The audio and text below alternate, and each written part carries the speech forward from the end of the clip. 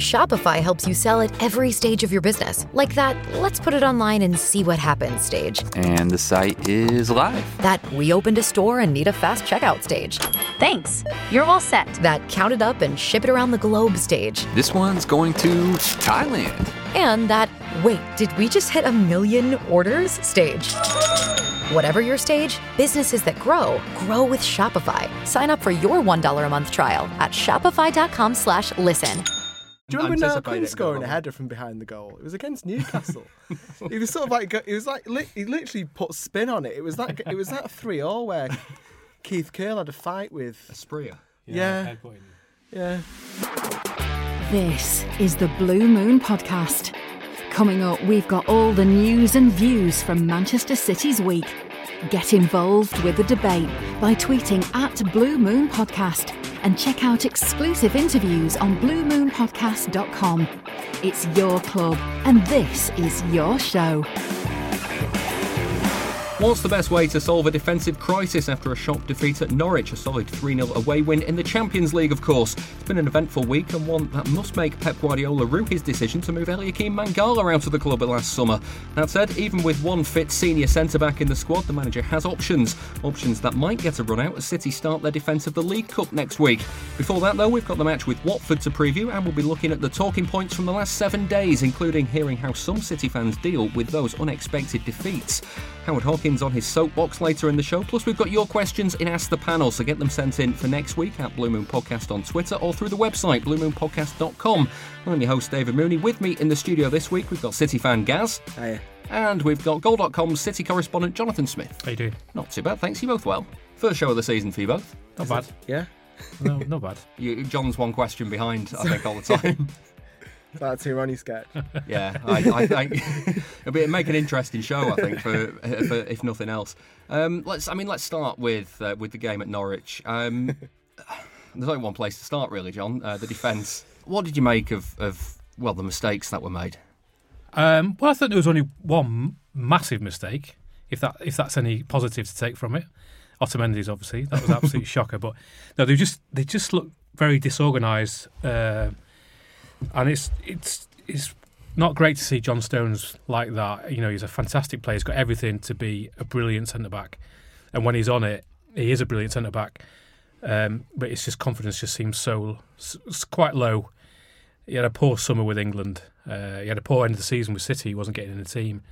And it just seems to be rolling on. And he always needs a run of half a dozen games where he plays well and nothing goes wrong. And then he's top of his game, and at the moment, he can't see where that run of games is going to come from. Well, obviously, he's injured now. Otamendi doesn't look comfortable on the left side of defence, so yeah, this didn't work well at all. It felt not right from the start, didn't it, Gaz? Yeah, I don't know. I mean, I don't think I thought Stones was like the best of the back four, definitely. I felt a bit sorry for him because they kept seeming to want to sort of bring the criticism round to him, but I don't really think anything was particularly his fault. And yeah, like John, I only thought there was like one really massive rick, and that was obviously Otamendi just sort of having a huge brain fart. And but even then, it's not like, I mean, Otamendi's got areas wrong with his game, but one thing you'd usually trust him to do is just to be able to play the ball out, because that's what he's good at, and he just got caught on it. The other two, I just sort of think, like, there's been so much analysis, but like sometimes you just concede good goals, and we just conceded 2 good goals that day. That near post, though, it's. But I genuinely, I've got to think about that goal. Well, I always think that's the perfect corner. Like, you know how people complain about corners not getting past the first man? That's because the best place to put a corner is just above, like a fraction above the first man, so that somebody can come in and attack the ball and try and glance on it. And if that gets right, there's nothing you can really do to stop it, because you should be like, your defenders tend to be goal side of the person who's attacking the ball. So sometimes, I mean, you see this analysis, but I think it's really easy to sort of like know a goal's been scored, show a still of the penalty area before it, draw a cross on where the goal's about to get scored from, and say, oh, someone should have been there. You can do that every single time a goal For every goes. goal, yeah. Exactly, and I just sort of think, like, of course, like, there's something you can do like technically you can stop every goal if you know what's about to happen. But I think if your striker gets the run across the man on the first goal on the near post, then and gets the header off right, then it's going to be it's going to be a goal. I mean, the only thing you can do to stop it is to have someone, just to cut the ball out, really, and they've just managed to get the ball just over the first man. I'm not. If we were to score a goal like that and the opposition were complaining about their own defending, you'd think it was a bit absurd. You'd just think, it's a good goal, give us some credit for it. Okay, then. Well, Norwich's second goal, John, it was a pretty failed offside trap. Walker was very deep.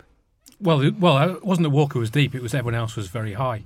And he was behind them. That's not the same thing, technically. Well, no, because there's so much space to run in afterwards, isn't it? You don't have to play a particularly great ball. You just need to knock it past them into a huge area, too far away from Ederson, because obviously Ederson sweeps a long way outside his box. They were basically a yard inside their own half. It was a failed offside line. Walker behind everyone else, but I just think there's that lack of communication, lack of leadership in the back four when Laporte isn't there, and obviously Kompany's gone. Otamendi doesn't look, like I said before, doesn't look comfortable on the left, so he's a bit worried about his own game. He got caught. When he got caught for that third goal, you're sort of thinking, is he in an unnatural position? He's not opened himself up to see. He's completely unaware of what's going on. I was going to say, Laporte as a left footer would be more open in that position because he wants to play the ball forward. Otamendi's kind of got to turn blindside, if that makes sense. Yeah. I just think there's just that lack of communication around that's sort of led to, well, there was certainly the last two goals. I mean, Otamendi was complaining that he didn't get a shout. He should be expecting that, really.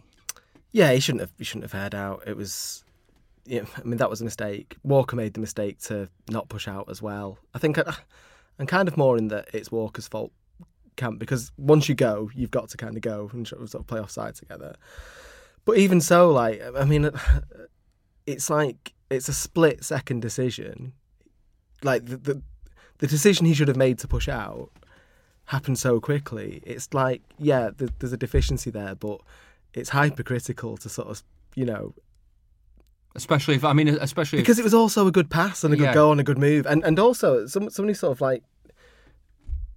I think that might happen to us a bit more this season with Fernandinho not playing in front of the defence, because we might talk about it later. I think Rodri looks like a class act.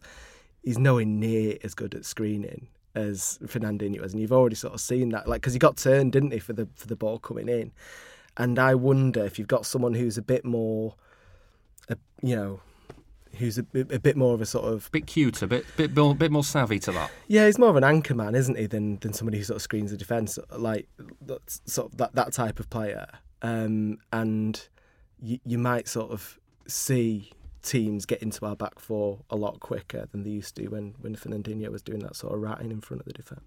Well, John, you mentioned it. The news got worse after that Norwich game with the news that John Stones was confirmed out for, I think it's up to 5 weeks.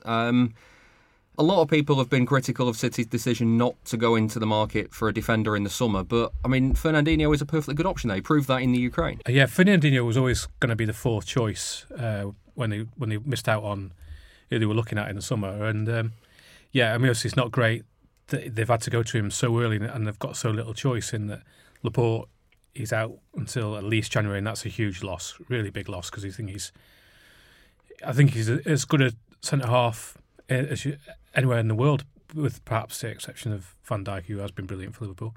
I think Fernandinho will work well there. They lose a bit of height, obviously, and I don't necessarily agree with Gaz on the corners. I think they can. I mean, the Spurs one I thought was bad because it's Lucas Moura, he's not the tallest. And he's kind of a free. He didn't really move towards it and stuff like that. I think that's something the City should really be dealing with. Yeah, that less so. But like the other one, the Norwich one, the guy attacked it, didn't he, and just got there first. I thought Norwich were brilliant. I thought they came up with a plan and they executed it perfectly. And one of those plans was, first corner we get, that's where we're going to aim for, because I think that's a bit of an issue for City. And he put it perfectly where they wanted it, and it was a goal. Fantastic. When it comes to the criticism of City's decision not to buy a defender in the summer, has the last week kind of been blown out of all proportion because City lost a game effectively? Yeah, absolutely, yeah. Because it's only one defender. I mean, I assume our first choice partnership now is Stones and Laporte, so it's just Laporte who was missing. And like we like, the goal you said about Spurs, which was preventable. Laporte was in the side then, and we do occasionally concede goals. Yeah, I mean we don't concede many, but we just happen to concede 3 on one day, which is why that's a really reductive way of putting it. So and I do sort of going back to before what I said about Stones. Like I do get the impression that there was a bit of a narrative building around it before the game even began, because the commentary kept trying to pull everything back round to John Stones, who fundamentally hadn't done anything wrong for any of the goals. So, yeah, I think it was a case of people sort of satisfying the narrative more than anything else. Are you comfortable with Fernandinho there? I mean, I've not. He's only had a game. I don't really watch there, pre-season football, and so I can't really say how good he is at centre. I mean, there's no real reason why he can't play there, is he? I mean, you mentioned the height, but I mean, that City's answer to that is always just not give away set pieces. Certainly not in our own half. To sort of work against that. I mean, but like, he's a good header though, Fernandinho. So I mean, he's only about 5'9", probably 5'8", but he gets up well. Yeah, he does get up well, and he does head the ball well. So. I mean, it's 4 to 5 weeks. And what worries me more, probably, is the fact that we've got to wait 4 to 5 weeks to get him, till we get back. It's like, this is happening to Stones all the time now. And I really like John Stones, but like, if he's getting to the point where you can't rely on him without him breaking down and going missing for another couple of months, that's where I'm not too worried about this happening for 4 to 5 weeks. But if we've got, if we've only got one established centre-half for most of the season, then that probably would cause some issues, yeah. Bit thin on the ground. John, you mentioned Rodri coming into the team and doing well and kind of figuring in front of the back four. Have you been surprised how little Fernandinho has appeared either in defence or midfield this season? Yeah, he was late back from the Copa America. I mean, he obviously he did well there, and I thought Rodri settled pretty well. Actually, I think he's done a pretty good job.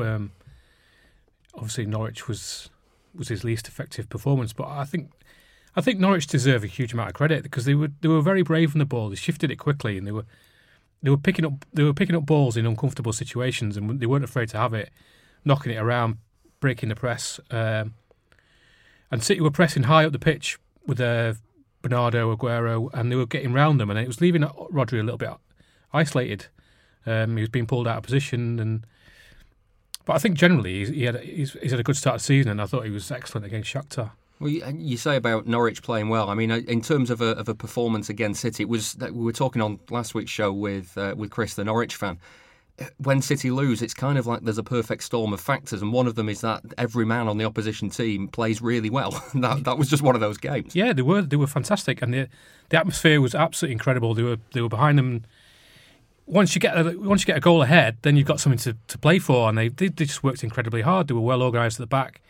As soon as they lost the ball, they were back in shape, and they just made it very, very difficult for City to create any space. David Silva, you saw what he did against Bournemouth. He was just picking up balls in dangerous areas, and he just couldn't do that against Norwich. They were closing him. They were pushing out of either.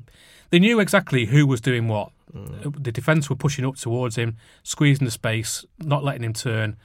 Sterling was having a tough time out on the left. He was switching flanks.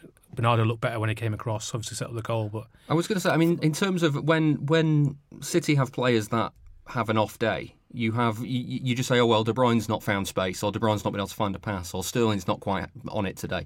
When you've got Sterling, De Bruyne, Bernardo, David Silva, Aguero all having trouble finding space, you kind of wonder, is the space actually just being really well marked? I think it was notable that I thought that Norwich game. I thought that. Watching Bernardo, I thought this is the first time I think I've ever seen him have a bad game, and I think he did have a bad game, Bernardo. Aguero had a really funny performance because he was finding space. He should have scored. He probably should have put another one away, really, given the sort of chances which he. If he scores that header and makes it 1-1. Yeah, when we finished, I mean, we had the chances in that game as well. It's the other thing. I mean, like you say, I mean, full credit to Norwich, and like overwhelmingly, sort of like, you know, if you're on WhatsApp with your mates or whatever, every City fan I know was sort of saying, "Oh, you know, fair play.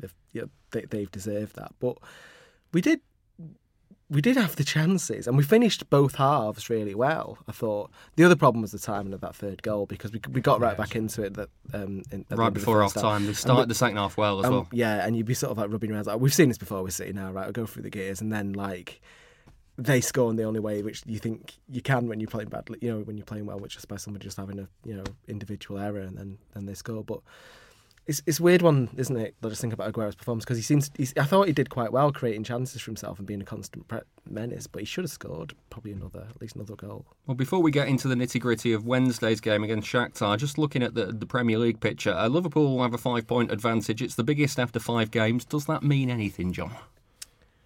Well, no, it doesn't. But the thing is that City and Liverpool drop so few points that it feels like it's somehow relevant. Yeah, I mean, there's bags of time to overturn that, and Liverpool will have a dodgy period. But you know, they only lost 1 game last season, so if they lose 1 game this season, well, it's not going to be about losing, though, and it's going to be about drawing. Draws are the new losses now. Yeah. It's like it's like La Liga used to. Well, still is to an extent, but the thing they've got Chelsea, Spurs, and United before we go to Anfield, haven't they? So but we also going to Anfield to guarantee 3 points. Well, yeah, I mean, it felt that way last year, didn't it? And then they dropped points to, was it Everton? And then we managed to get it back into. Everton brought it back into City's hands on its own, but it was the night after City lost at Newcastle. They drew at home to Leicester. That was it, yeah.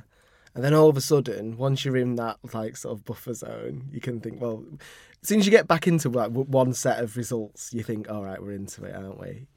5 points seems a bit. It's a bit more of a sort of mental sort of block, because you've only you sort of need 2 sets of results to go your way. The talk is as well, City have to play Liverpool twice, but again, you can't always guarantee on that with City at Anfield. It feels like can't always guarantee. You can never guarantee. Well, I remember 1 victory at Anfield in my 31 years of life. So, well, no, but you could say it's still in City's hands, can't you? If they win every game to the end of the season, they win the title. Yeah. I think it's going to be different this year. I thought this at the start of the year. Like, I don't think it's going to be. So I think we'll both lose very few games, but.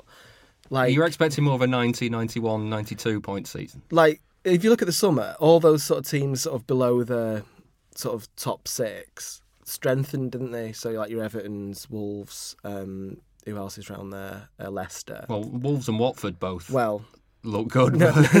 Bottom 2 in the league at the minute. Yeah, fair play, fair enough. But my point is that I think it's just like a stronger league this year, which will mean that teams will drop points more.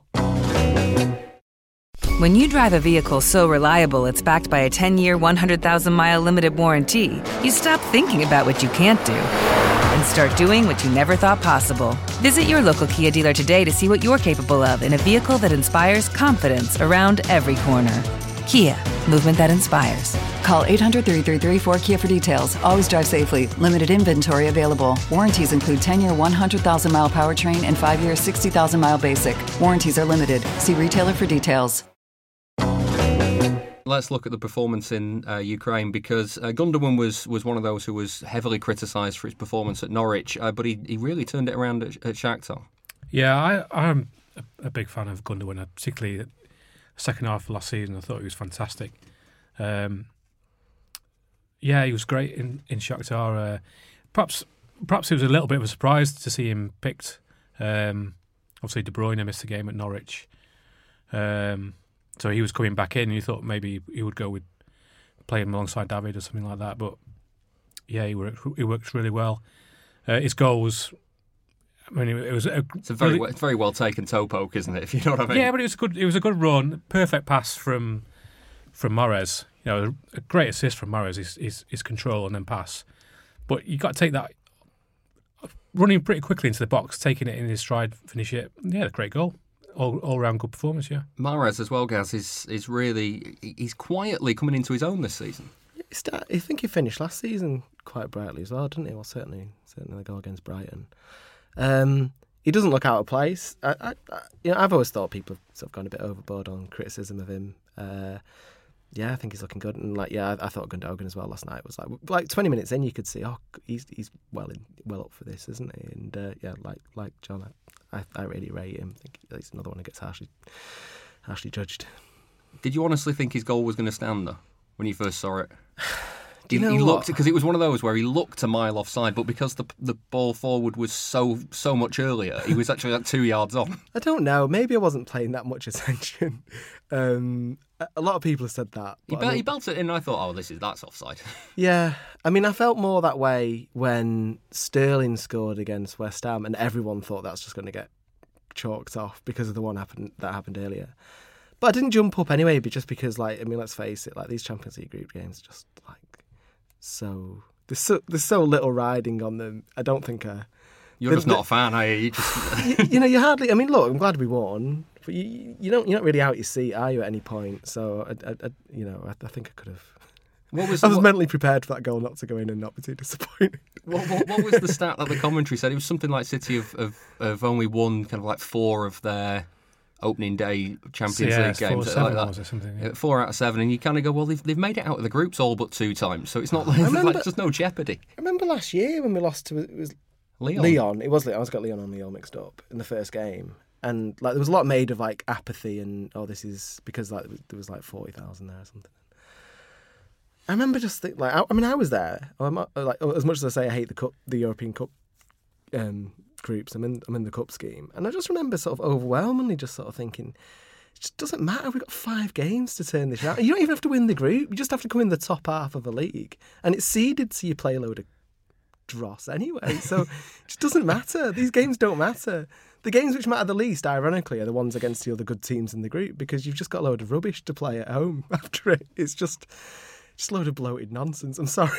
Fair enough. We want opinions. I'm just on a rant here, but that's what we want. It's just that those games are just so dull. Well, that win on Wednesday does make it feel like it's completely finished, it's completely done with now. Yeah, you win one away game and then that's it. Isn't it? The way it's turned out this season, playing Shakhtar first away from home, that's by far the hardest game they're going to have, and they've absolutely won it so comfortably. I just feel like the other 5, you just turn up. Little bit of wastefulness in that game, though. You think of chances for Jesus, Sterling, Gundogan had one where he squared it straight to the keeper. Yeah, there was a few chances. De Bruyne should have scored one in the first half through against the keeper, but I don't. When you still win 3-0, it just kind of I know what you mean. There's one where Gundogan and was it Jesus got in each other's way when he broke it when he got through. Probably should have scored that as well. But no, it doesn't matter. Okay, I'll stop asking. All right, I'm going to finish the first part with a word on the cameos because Benjamin Mendy made his long-awaited return. It's good to see him back out on the pitch. Yeah, he's brilliant. You just hope he's obviously got to be very, very careful with him. It's been 2 years now where he's been affected by this, and even in that brief sort of, I think it was 8 minutes, wasn't it? He still managed to get right up the pitch and smash in one low cross. I just thought, it'd be typical if someone turned that in. It just seems to, for someone who's so sort of crazy and wild off the pitch, he seems, and some of the things he does on the pitch as well, he's so consistently good at crossing the ball. It's incredible how he seems to find great angles and the pace and he'd done one of those in 8 minutes, and you go back to the start of last season. He have 3 or 4 assists in his first couple of games, and that's what he can offer. You just kind of hope that now it's about not overusing him, I suppose, Gaz. Just making sure that he's kind of like a bonus for these next few weeks. Does that make sense? Well, I mean, I'll leave that to sound kind of judgment to people who sort of understand sort of physical conditioning. But I suppose I really like Mendy. He's another one I think gets a bit of unfair stick. Yeah, a bit of unfair stick, and I think people overstate his deficiencies as a defender for the start, but I think those balls he puts in are just absolutely brilliant. And you get a few of them every single game, every single time he plays. If you're if you're a centre forward, that's just like exactly what you want. Yeah, just needs a touch. Just needs a touch. Yeah, and they're just like daisy cutters, and like they just come right through. And I can't think of anyone in the league who puts a better ball in than that. Finally, Cancelo came off the bench. City fans have been crying out to see him. What do you make of him? We've barely seen anything of him. Well, I don't think there's any panic over that. The fact that he hasn't played as much as probably you'd expect yet. Players often take their time getting used to being part of the Guardiola style of play, and it can take some players a season before they really understand what's going on. So perhaps with it being a defender and a fullback, he needs a little bit more time to know exactly where to go. This inverted fullbacks and stuff like that. I watch it and think he stood over there, and I don't really know why he stood over there. But of course, you play fullback, don't you? Well, the goal against the goal against Brighton, where Walker drops into the centre circle and plays it out wide to Mahrez, and you think, right, I don't know, I can't really understand why a fullback has been told to go and stand there, but it worked brilliantly. It works. So perhaps Cancelo is just getting to grips with exactly where he's supposed to stand, rather than doing what I did as a fullback, which is, well, mostly hang back on the halfway line. But hang back on the halfway line with your hands on your knees, sort of thing. But basically just running straight lines, isn't it, up and down? It's a bit more complicated. I want him to do one of those party piece kicks we've all been seeing videos of. Have you seen those? I haven't seen this. What? He does like these passes, and it's like I've seen a few of them sort of on social media that he's done for Juventus. Have you seen his? Where he imparts so much spin on the ball. He's sort of literally passing around. It's like a snooker shot. When you come in on the top of a ball, and the ball just sort of moves. And there's been a few videos of him doing like these passes for Juventus, and there's a few like City have shared of him doing them in training, of him like literally just like moving the ball around people. It's like. Is this like when players score from behind the goal line? There's exactly one of them which he's done in training, which City have sort of shared on their that they sort of put out on their feeds. It's like you think when you think, I wonder what footballers can like do in 100 years. It's like that. He's just sort of like manipulating the ball after he's kicked it. I mean, I don't know if it's like an intrinsic part of his game or a bit of a part of his. Just aching. To I want to see him do one. Yeah. I've never been any good at swerving a snooker ball anyway, so I can't really comment on that. Right, so let's move on. And let's be honest, City don't lose that often anymore. So when they do, if you're anything like me, then you'll be ready to throw a tantrum every time it happens. Are you two bad losers by any chance? No, I just take it in stride, mate. Gaz? Not these days. No. I see, I really am. Anyway, Tom Green's been looking at how some of us deal with a bad result.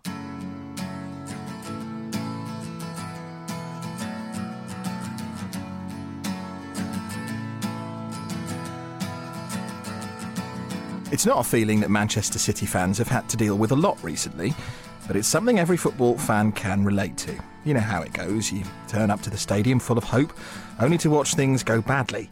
And what should have been a simple 3 points turns out to be anything but. At kick-off, you're feeling confident. 90 minutes later, you're both angry and disappointed. I have a vivid memory of being in my seat at Main Road after City had lost, and I was only a child, so it was like late 90s at the earliest, and I just having that kind of sinking feeling, but kind of becoming acclimatised to it and being something that I was used to it happening every time like I went there. And I can clearly remember, I don't know if it was the first song that the PA had on after the full-time whistle, but it was always, the soundtrack was always Wonderwall by Oasis. It's all I could hear. And all the roads we have to walk are winding. That's podcast host David Mooney remembering how things were when he first started going to watch City. Back then, defeats were 10 a penny. Now, though, they're not. And he explains that means he's become a bad loser. You would think now, with the players that City have got and the performances that they put in and how often they win, the odd defeat here and there wouldn't bother me, but I actually think it bothers me more than it used to back in the 90s and noughties. I think I used to be able to brush it off quite easily, but now I go into a proper sulk when City have lost. Others on the podcast team disagree, though. Here's City fan Dan Burke, a journalist with One Football. I used to let City defeats ruin my weekend, but now they're lucky if I let them ruin my lunch hour. I think I definitely deal with it in a more mature manner than I used to in the bad old days when we lost all the time and were generally hopeless. Of course, it depends on the magnitude of the defeat too. Losing a game away at Norwich in September is a lot easier to take than, say, blowing the chance to win the title in a Manchester derby like we did a couple of seasons ago.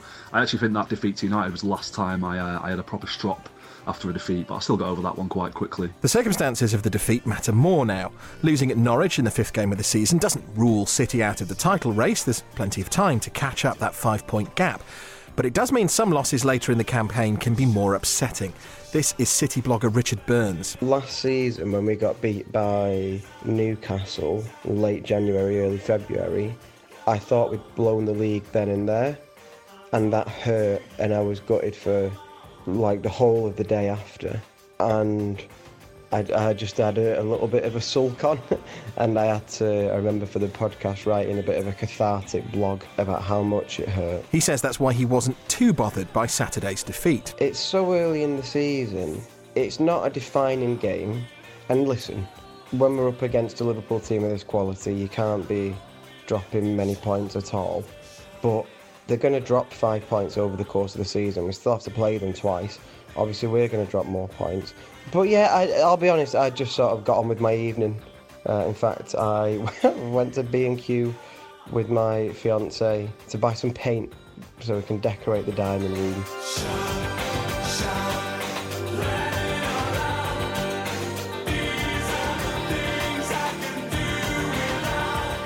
On Saturday, City lost only their 3rd game in the whole of 2019. Some teams would kill for that kind of record, while other teams would just kill for the odd win here and there. It puts one unexpected result at Norwich into context and means reactions have to be tempered. Here's how Richard Burns says he deals with defeat these days. Sometimes you just need to sulk it out of the system.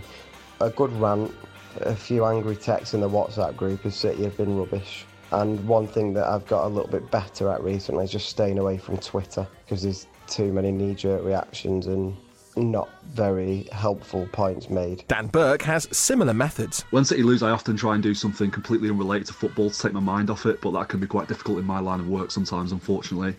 Drinking certainly helps too, and sometimes, talking about the game with your friends and family can be quite cathartic, I think. And I think City fans have always been quite good at the gallows humour stuff. Nowadays the bar has been raised so high for City that they're not really allowed to lose a game without it feeling like a massive deal, but it's literally impossible to win them all, so losing is just part of the sport that you have to accept, and the great team's the one who always bounce back quickly from setbacks. And unlike Mooney, Burns reckons he's mellowed with age when it comes to coping with a City horror show. I'm older than when City used to lose a lot of games. I was young. I used to have to grow up watching, like many of us, watching United win every trophy around. And also, as you grow up, you have hopefully other things in your life. So it doesn't hurt the same way. This weekend we suffered our first league defeat since January. Now obviously you have the summer break in there, so even if you cut that out and call it one league defeat every 5 months, it's not that hard to take, is it? Watford on Saturday presents City with the perfect opportunity to put things right in the Premier League before Liverpool travel to Stamford Bridge on Sunday. If results go their way, the gap at the top could be back down to 2 points by this time next week. It's not like Watford have a returning manager with a point to prove and just put in an excellent performance to rescue their match against Arsenal or anything. What could possibly go wrong?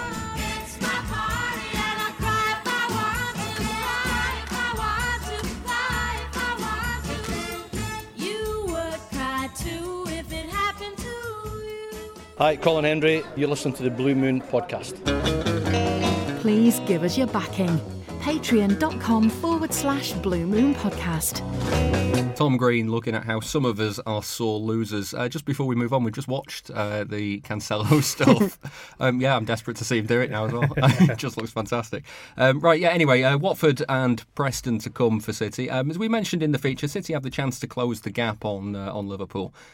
Is this weekend, weirdly, so early in the season, quite important given Liverpool go to Stamford Bridge? I mean, we can't. I mean, you'd expect Liverpool to win because Chelsea aren't very good this year. I mean, although it is Liverpool v Chelsea at Stamford Bridge, you look at their team and you think, one's clearly better than the other. Yeah. But so I mean, I'd be perfectly happy to sort of, if we fell further behind, that's disaster. It's an opportunity, but I wouldn't be putting too much faith in Chelsea getting a result. you already checking Liverpool's results, John?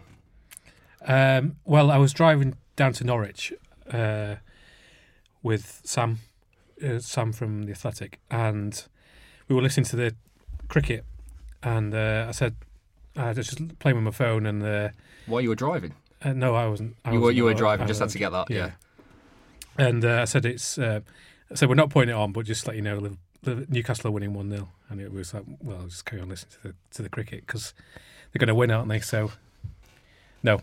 You're not. No, okay, no. Fair enough. I just assume they'll win. I assume they'll win at Chelsea. It's going to, when they drop points, it'll be similar to how City drop points in games where unexpected. Yeah, I think so, because you look at the record against the top 6 teams last season. I don't think they really dropped that many points. Liverpool, those draws were against like Leicester, Everton, West Ham. I think they against. I think did they win? They did at United as well, didn't they? So, yeah, but top sides. I think it's. I was thinking that playing away means there's more chance of an upset than playing a weaker side. Do you see what I mean? Like, I think the times when you should be, sort of almost like contradicting what I said earlier, given that Liverpool are away this weekend. It's those weekends when City are at home and Liverpool are away that I think they're your opportunities. Yeah. But like you say, you don't know. And there's still 20 odd 30 games to go. So it's. I mean, looking at that, how tricky is Watford going to be? Because they've had a pretty bad start to the season, but new manager, pretty good performance and result against Arsenal. Yeah, a lot of people were sort of saying that Grazia was unlucky to get sacked and stuff like that. But you go back to the cup final. As good as City were, I thought Watford were absolutely terrible. I thought he got it completely wrong in his tactics. And they finished the second half of last season badly, started this season badly. So perhaps a new manager. I mean, Watford, that's the way they work, isn't it? They get a new manager every season who brings in fresh ideas, and it gives them a bit of fresh impetus and keeps them going. And Grazia took them to the first cup final, so they thought, we better keep him. He'll be back next year, won't he? Yeah, that's how it works here. They flip flop through the season. He was great for the best part of a year, and then he was terrible for the second bit of it. But you'd say the same for Flores, and you'd say the same for Marco Silva. Yeah, Flores will come in, people start working harder, they'll be good for a bit, and then he'll probably gone before the start of next season. Gaz, do you worry about kind of teams? I mean, we used to worry about teams with new managers and good performances, but a City are at home, so it's just kind of, it should just be one of those of those games. Well, it's not a new manager at the same time, is it? I suppose. So I don't know if the honeymoon period was like 2 years ago. Yeah, it's like it's kind of sort of make an obscure reference then. Well, you're gonna have to now. Was it Liz Taylor? What was it? Who was Liz Taylor married to twice? It was Richard Burton. Richard Burton, yeah. I don't know what their second honeymoon was like. It might have been dynamite. We'll have to read Richard Burton's autobiography. What was I talking about? Football. So football, yeah. That's what we're here. I don't. Yeah, I mean, City are at home, and we've got like muscle memory of beating them 6-0, and they've got a good result out of the system last week, haven't they, as well? So like all that kind of stuff. I don't think there's any sort of hoodoo over it. It's not just that though. It's 11 wins in a row for City against Watford. The last time they dropped points against Watford, Stuart Pearce was the manager. So it's not like it's.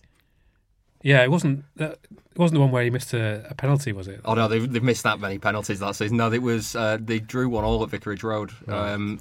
They sent Watford down actually that day. I was at Vassell. Yeah, Noel Gallagher was in the home end. And he got a big cheer when he arrived at the away end. Yeah. Obviously, they've won every post takeover game against Watford. You'd be crazy to think that City don't win on Saturday.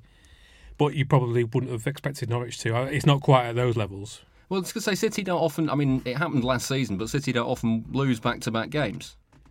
I mean, I know they've won in midweek, but Premier League games.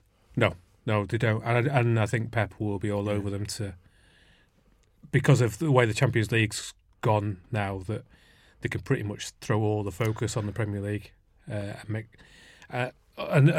they've got these decent run of fixtures coming up, and you can just put everything on that and to not drop any more points. that's the one thing. I mean, I've said this before and I've been on here, but like Pep, like over and above all the sort of really sort of idiosyncratic style he's got for his tactics and all that, his big thing is like you just turn a team into a winning machine, and it's about the results. And he never ever lets us follow a bad result with another one. It just doesn't, that's where his sort of genius It's happened once, I think it is. Well, over the last 2 years, it only happened once last Christmas, and then it was like, it felt odd, and it's different from when things started to go a bit sour under Pellegrini and Mancini before him. It's like there's that drift, and he just does not allow that to happen. So I don't think it will happen. I think he's just too good a coach, and this squad mentally won't allow that as well. We'll come to predictions for that shortly. Preston, the midweek after that. It's funnily enough, the last time they played Preston was just before they dropped points against Watford in the FA Cup that year. It's Gaz, I want to talk to you about the League Cup because you were tweeting about how the League Cup has more interest in it than the Champions League at this stage. Yeah, I figured it out. I had to sort of go online to figure out what the dates of things are, and I reckon that the League Cup is more interesting than the Champions League is, up to the point at which the League Cup finishes. Because and then the Champions League becomes interesting. Exactly. Yeah. I mean, but once the knockouts of the Champions League happen, it's really exciting. But the League Cup's great. I mean, people say teams don't take it seriously, but all the teams that don't take it seriously, they're all gone after a round or so, and then you're into the quarterfinals, and then it's then you've got sort of big games again. Aside from the Burton thing last year, we got tested more in the League Cup last year than we did in the FA Cup, really. Well, I was going to say, City have won it now. What is it? Is it 4 times in 6 years? We've won it 6 times, haven't we? It's been enjoyable to watch those games in all those games as well, hasn't it? There's been some interesting places to go to, and some watching people like Foden come through. They've had their opportunity in as well, and it's I completely agree. It's good fun to watch. I think it's interesting how Guardiola will set up for this one as well, though, because you kind of get the feeling like there'll be some opportunities in there for the likes of Foden, maybe Garcia as well in defence, the way things are going.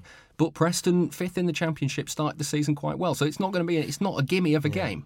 No, I think this feeds into it. I think this is actually going to be a really great game because I think Pep will make changes and possibly could be Garcia, maybe not Howard Bellis just yet. I don't know.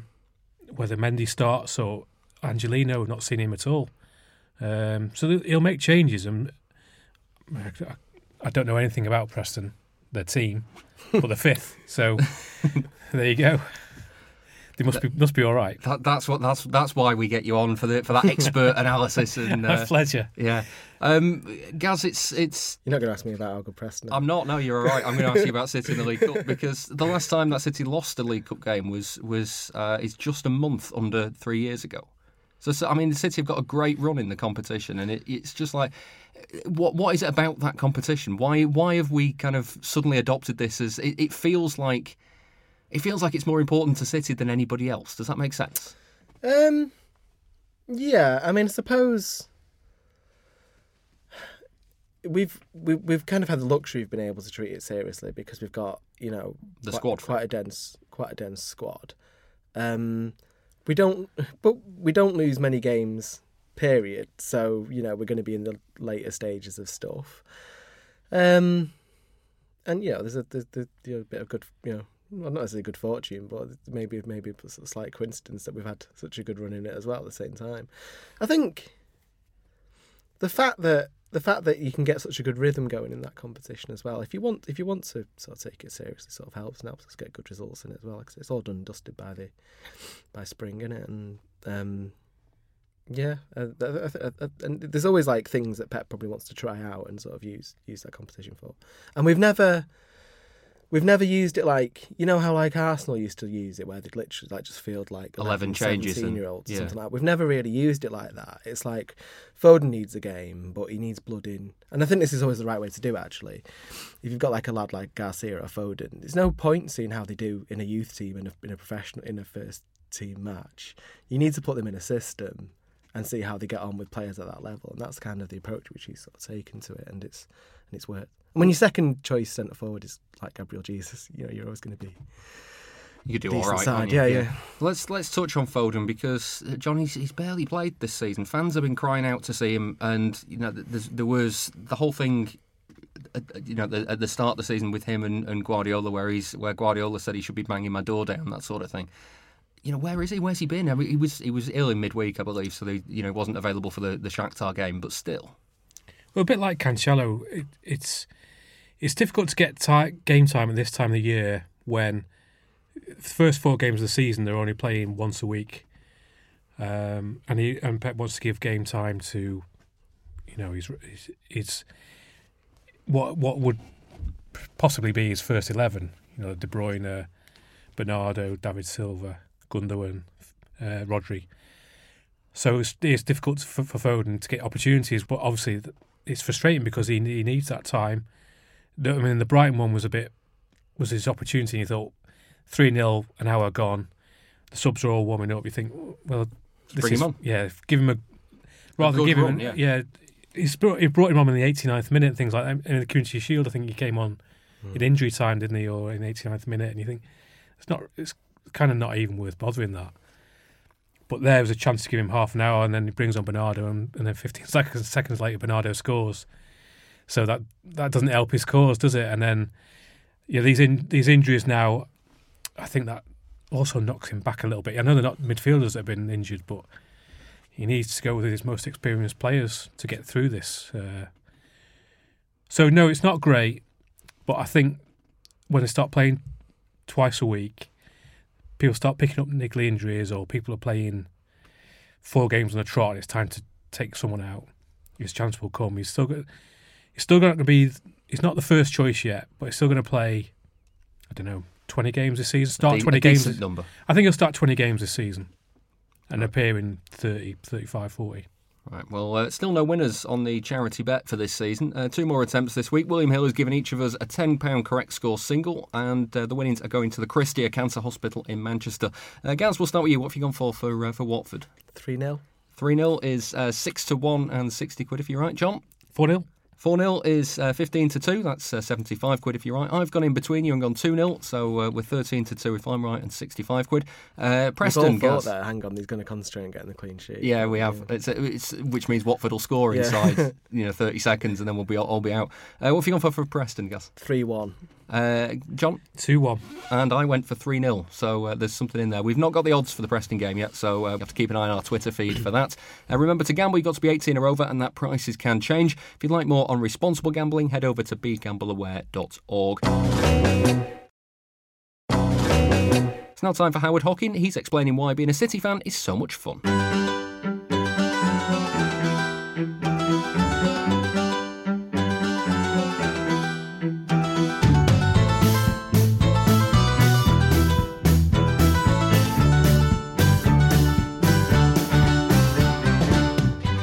I admit it, I'm spoiled.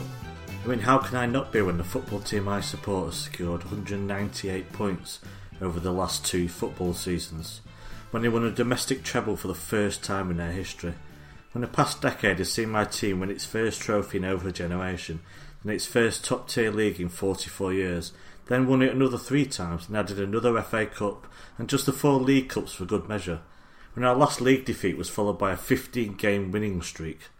Spoilt is what I definitely am. I, and others, won the lottery on September the 1st, 2008, and have been dining out on it ever since. I've even stopped shopping at Iceland and Quality Save. There's a downside to being spoilt though, because it makes losing a lot tougher to handle.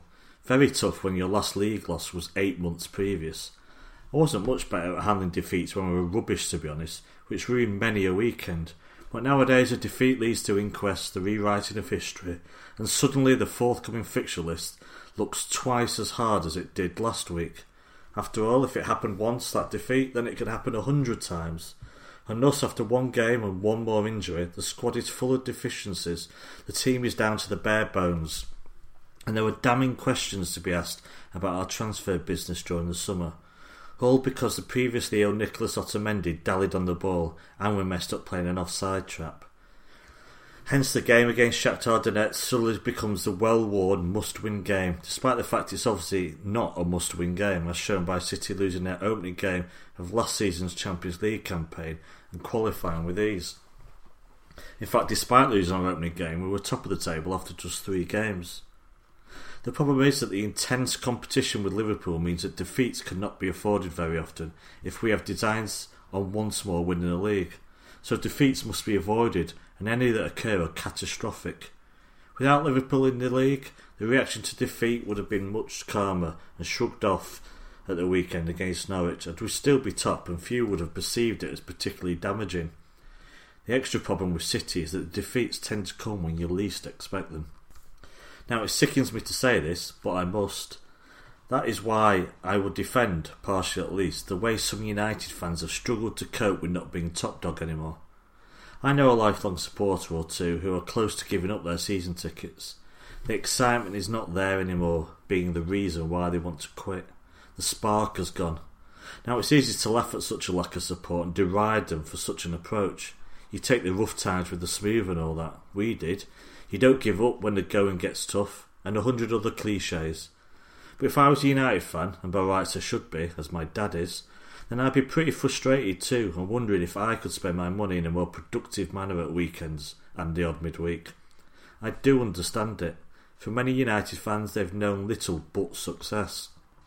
If their wealth and size was appropriate for a team in 6th or thereabouts, then I'd mock such a lack of support. But United have been run with such ineptness and incompetence for at least 6 years now that they make the likes of Peter Swales look like Bill Gates. The owners leech half the profits away, the stadium ages along with the supporters, and put that all together and they have every right to think that this is not a good way to spend 90 minutes week in, week out. It's no point comparing their lot to that of your Rochdale or Bury fan. Their situation, expectations and capacity for success is on another planet. Our reactions as fans to how much we support our team and how much we criticise them is all relevant to where the bar is set for the team. Nevertheless, such a situation would never stop me being a fan of that team though. You can never change that. It might just change my attendance record. And you just can't compare the situation at United to City's and us having healthy crowds when we were at our lowest ebb. We knew no different and had nothing else to cling on to.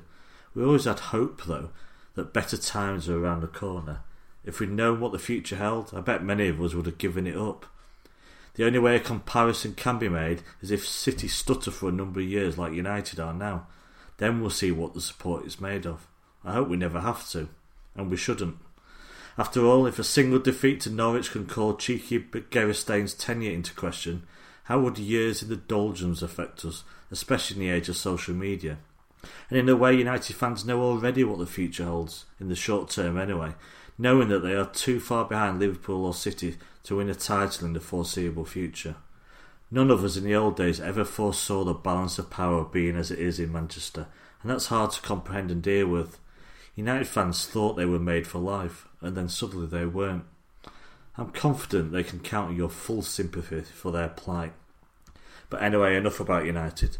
But for City, a 3-0 win in the Ukraine, when it should have been 10, has rather put into perspective the level of crisis at the club after a single defeat created a meltdown with small parts of the fan base. City were the only English team to win in the Champions League this week. The media were quick to swat away any recriminations for Liverpool losing away in the Champions League once more. Apparently it would do them good. Shame they couldn't say the same thing about City losing to Norwich. Liverpool lost all 3 away games last season too in the group stage, including Napoli, which is why those of a sane mind point out that the league is a true barometer of the best teams, not a cup competition. Never a cup competition. Still, nice to see Liverpool fans catch up with the fact that VAR sucks. Strange how it suddenly occurred to them why that could be. Meanwhile, Spurs were ahead for just over 200 minutes in the whole of last season's Champions League campaign and reached the final. That too is telling. So days on from City's season being on the verge of falling apart, Fernandinho proved that playing in defence is well within his remit, so there's nothing to be worried about. City are back on course for being really great again. A host of other teams are now in crisis mode instead, and the world keeps revolving until we all get a new narrative next week. It was ever thus. But what the team proved in Kharkiv is that they are still a class act. The team are human, just like Chelsea's and Liverpool's were this midweek, and sometimes it just ain't your day. Sometimes you face adversity and obstacles along the way, and buying another 2 defenders would not change that. But what is a constant now is that this team is a class act, led by one of the world's greatest managers, the greatest. So all in all, despite that torturous 5-hour journey back from Norwich, when it felt like the world had it in for me, we've got a pretty good deal in life being a Blue right now. Benjamin Mendy is once more sprinting down the wing. Gabriel Jesus has a new crap goal celebration. Ilkay Gundogan is once more turning it on in European games, including the classiest toe-poked goal of the season so far. Riyad Mahrez looks like the player we thought we would buy in the previous summer. Rodri completed 100% of his passes on the night, and Pep secured his 80th clean sheet as City manager. And unless Edward Wood is buying our players and a championship level manager is leading us into the Europa League, life as a City fan will remain pretty good.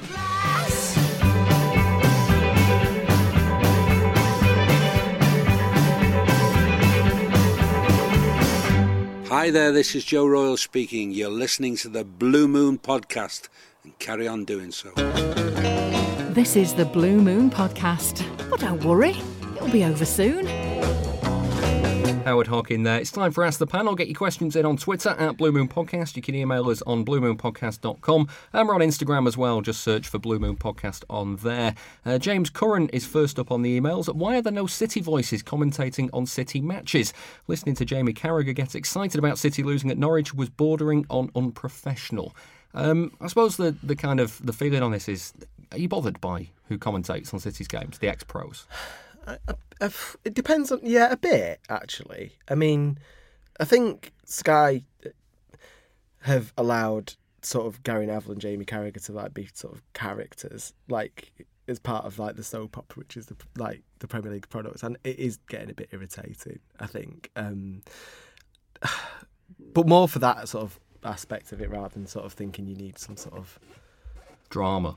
Or bias. I'm not bothered. I'm not bothered if an ex-City player's commentating or not. But I think the thing for me is I always think with Carragher, I know what his bias is. Do you know what I mean? There's no point in hiding it because you know what it is. You know he played for Liverpool for his entire career. Yeah, I mean the problem with Carragher is that last year it was definitely it was almost like his.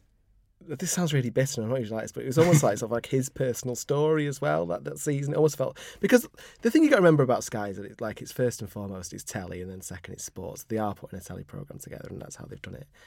Neville annoys me a bit more because people think that Neville's even-handed because he'll criticise United, but he'll only talk about United. They're either playing well or they're playing badly. There's not another team on the pitch.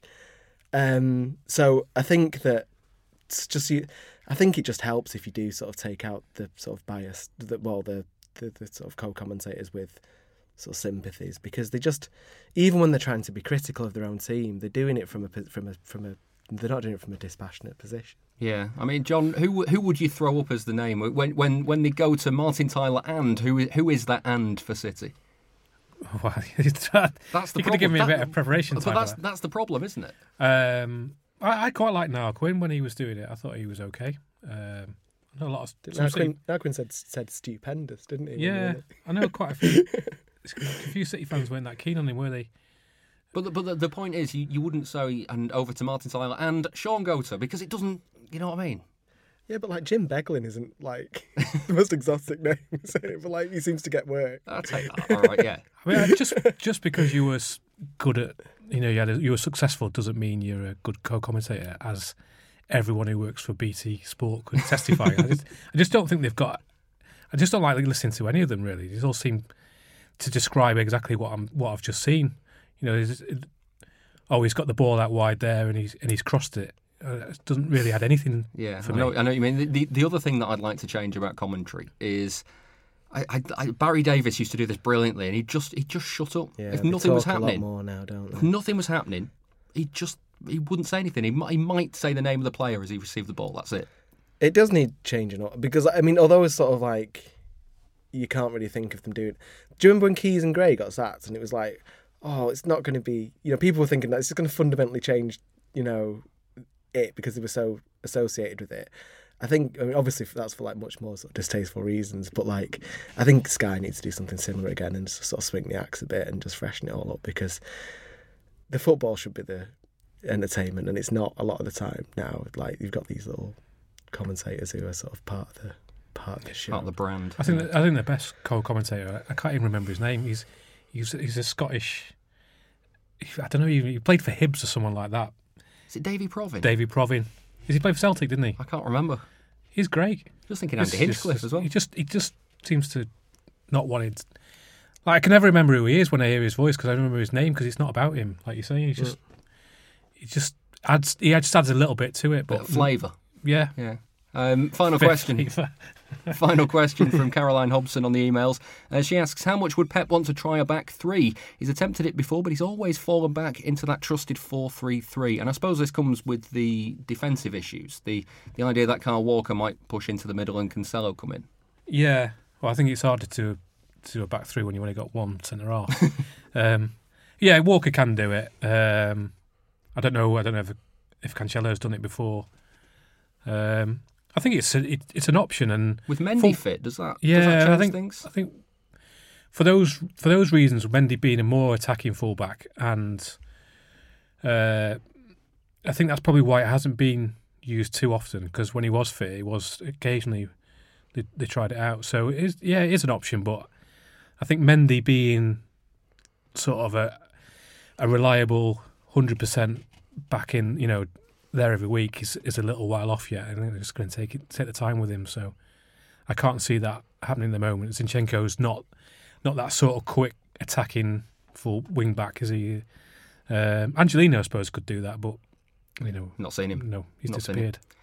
I mean, Gaz, it's funny because I always just with questions like this, I always just think Guardiola he's surely just tempted to just name players. Do you know what I mean? And not actually set out a set formation because they all move about the pitch anyway. Well, he'd tell you that anyway, wouldn't he? When you sort of read just get more midfielders on the pitch. Well, whenever you sort of read stuff about what Guardiola said, or what even lots of other sort of top managers say, is football managers don't think about formations and tactics in terms of who's playing three or four bands on a pitch. They say it's much more complicated than that, and it doesn't really matter. I mean, it's right because people talk about 3 and 4 at the back, but often there's not much of a difference because when the 3 at the back seems to work well, it's because you've got one of them who steps up into midfield, and then it just becomes a 4-4. Then it becomes a 4 at the back, and I think that's the way. I mean, it's hard for us because we're so ingrained in this, sort of looking at a team sheet before a game and actually seeing where those dots are on the pitch. But I don't think managers do see it like that. So no, well, my head fell off when he didn't play a right back against Newcastle. Was it last season? Well, he just didn't name anybody on the right side of the pitch. Or... No, well, he sort of brought all that in. There was more of that about 10 years ago, really asymmetric formations. And they sort of moved away from that now. It really annoys me when a formation's not symmetrical. It troubles me. I can't explain why. Well, De Bruyne has played almost as a striker at times, but Shakhtar, he was the furthest man forward, and when you sort of, if you were drawing a graph of where they were playing, you wouldn't put him as a striker, but he's playing there more than he was in midfield. And last season when Fernandinho played at centre half against Arsenal, it was I think it was called a false 6, was it, or something like that? It was because he was like half centre half, half. He was midfield when City had the ball and centre half when they didn't, and it was, And when the opposition have the ball anyway, you flex to suit what the opposition are doing. So it's always a bit of a red herring to sort of talk about defensive formations anyway, because you're just reacting to whatever the opposition are doing. Yeah. Right, well... Scales fell from your eyes.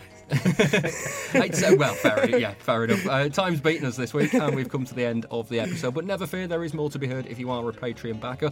Head on over to patreon.com/Blue Moon Podcast and sign up to one of our tiers to get a bonus episode each week. And we promise that it's at least 15 minutes long each time. This week's is about City results that have made you the angriest. If you'd like to listen, you can sign up to the $2 per month tier. If you'd like to be on that show, then you check out the $10 a month tier instead. All of that money goes towards making the show, so everything backed really does help us out. Thanks for listening, and special thanks to my guests, to Gaz. Cheers. And to Jonathan Smith. Thank you. We'll be back next week to look over the games against Watford and Preston. See you then.